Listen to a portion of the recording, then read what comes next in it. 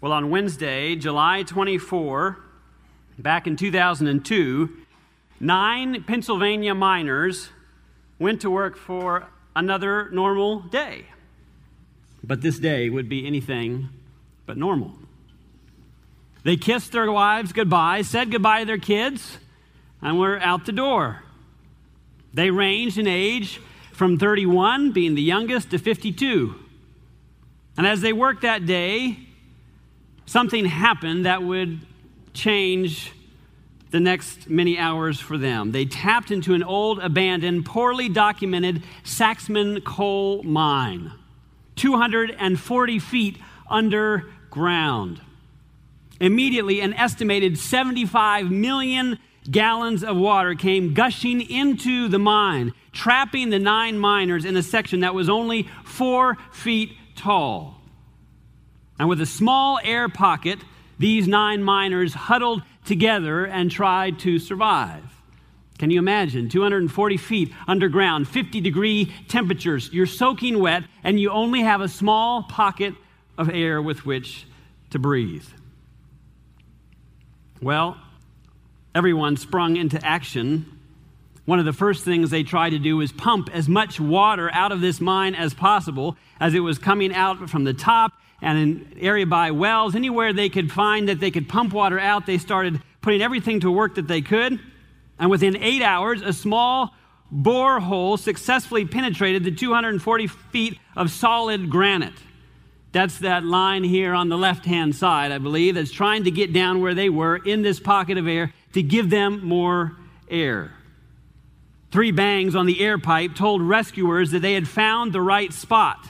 And while fresh air was being pumped in, air was also being released and coming out from the pressure of the water underneath, causing the air pocket to, in fact, disappear. So again, can you imagine yourself in that place, 200 feet underground in the darkness, with just enough light to see that the water is rising? After 24 hours, an enormous drill arrived. I have to back up. After discovering that the air was escaping, it was, in fact, they were able to close that off and close the new hole that they had made to keep the air from coming. And so the water was not coming up as quickly, but it was still coming up slowly. After 24 hours, an enormous drill arrived from West Virginia to start boring a 30-inch hole to the rescuers. However, only a third of the way through this 240-foot rock, the diamond-tipped drill bit broke, leaving bits in the hole with no way to recover them. In fact, a special tool had to be made to get the pieces out of the 139-foot hole they had just created. And upon hearing the boring noise stop, and then silence, the miners thought that was it. By this time, they had been trapped now, well below the surface of the earth for 28 hours in these wet and cold conditions. They were doing their best to huddle together, to share body warmth. But when that drill bit stopped, they said, "We know what that is. I don't think we can survive much longer." And so on bits of scrap of cardboard, they started writing notes to their family in hope that the notes would be found. Have you ever felt trapped with no way out? Trapped in circumstances that are overwhelming, perhaps. Perhaps a job situation, a financial situation, a health emergency. Maybe it's a court case, family dynamics, marriage issues, whatever it is, the future looks scary and things are very uncertain, and you're praying that God will move that mountain. Have you prayed that prayer? But so far, nothing's happening. And you look around you, and to be sure, it's not rising as fast, but the water is still rising. I'm aware of many situations in this church, and I really see it as a great honor of mine to enter into the very personal parts of people's lives. But within this congregation, I can think of many people that have overwhelming situations that are weighing heavy upon them at this very moment. And for those that I'm aware of, I'm sure there are dozens, countless dozens of those individuals here that I am not aware. So what do you do in those situations? Job, he too woke up to what he thought would be another ordinary day. Until in the course of just a few minutes, he was overwhelmed with loss. You remember the story well. You can read about it in Job chapter 1. First, he loses 500 oxen and 500 female donkeys, so probably there was closer to 1,000 donkeys in total, and the servants. And on the heels of that news, fire from God falls and consumes his 7,000 sheep and the servants as well. And before he has a chance to process that news, he is told that raiders came and stole his 3,000 camels, and servants were killed as well. And then he gets word. His 7 sons and 3 daughters were all killed simultaneously while they were eating and drinking at the older brother's house, and the house collapsed, and they're all dead. But notice Job's response. Then Job arose, tore his robe, shaved his head, and he fell to the ground and worshiped. Wow. And then he says, the Lord gave and the Lord has taken away. Blessed be the name of the Lord. And as if all of this is not enough, the drama continues. Job is struck with painful boils from the sole of his feet to the crown of his head, and they are painful. So much so, in fact, that his wife comes along. This is the next thing that happens. And her counsel is simply, Job, curse God and die. And Job's response to his wife, shall we indeed accept good from God? And shall we not accept adversity?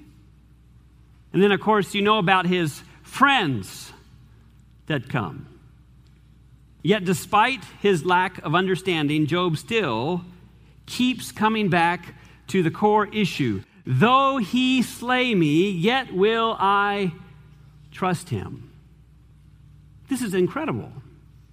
Coming from a man covered in sores, having lost everything. His wife is discouraging him. His friends are discouraging him. And he says, though he slay me, yet will I trust him. The one thing you cannot take away from me is my trust in the Lord. I know that you can do everything, he says in another passage, and that no purpose of yours can be withheld from you. God, you're all powerful. My life is fully in your hands. Whatever you want to do is fine. So in your situation, can you trust in the Lord this morning? With all your heart and lean not on your own understanding? In all your ways, acknowledge him and allow him to direct your path? Are you able to say, God, nothing's too hard for you? And do you believe that he has your best at heart? Ministry of Healing 479, challenging quote, you know it well. God, how often? Never leads his children otherwise, and they would choose to be led if they could see the end from the beginning and discern the glory of the purpose in which they are fulfilling as co-workers with him. This is incredible. He never leads his children otherwise than they would choose to be led. This is an amazing quote. The question is, do we believe it? I submit to you that Job did. Chapter 23, verse 10, but he knows the way that I take. When he has tested me, I shall come forth as gold. My foot is held fast to his steps. I have kept his way and not turned aside. I have not departed from the commandment of his lips, and I have treasured the words of his mouth more than my necessary food.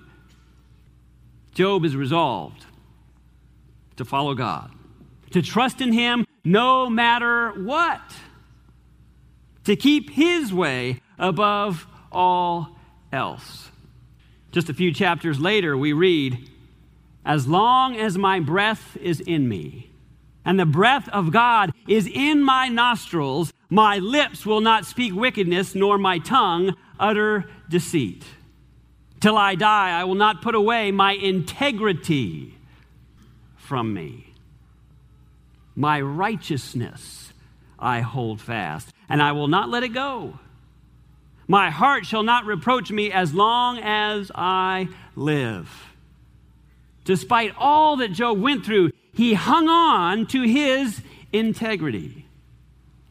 Chapter 14, verse 14, he says, all the days of my hard service, I will wait till my change comes. Folks, I don't know if you're like me, but it's not easy to wait. It's a lot easier to do and do and do and do to the point of exhaustion, but to wait is not easy. But what's the call of God's people at the end? Here is the patience of the saints. But Job has hope. Listen to this next slide. Job 19, 25 to 27. For I know, I am certain, he could have said, for I know that my Redeemer lives, and he shall stand at last on the earth. And after my skin is destroyed, this I know, that in my flesh I shall see God, whom I shall see for myself, and my eyes shall behold, and not another, how my heart yearns within me. This is the hope, the blessed hope. God will have the last word. Friends, this is the hope of every believer. As uncertain your situation may be of good courage, knowing full well that your Redeemer lives. He lives to make intercession for you and for me. He lives to give you wisdom. He lives to give you peace and hope and life eternal. He lives to give you victory.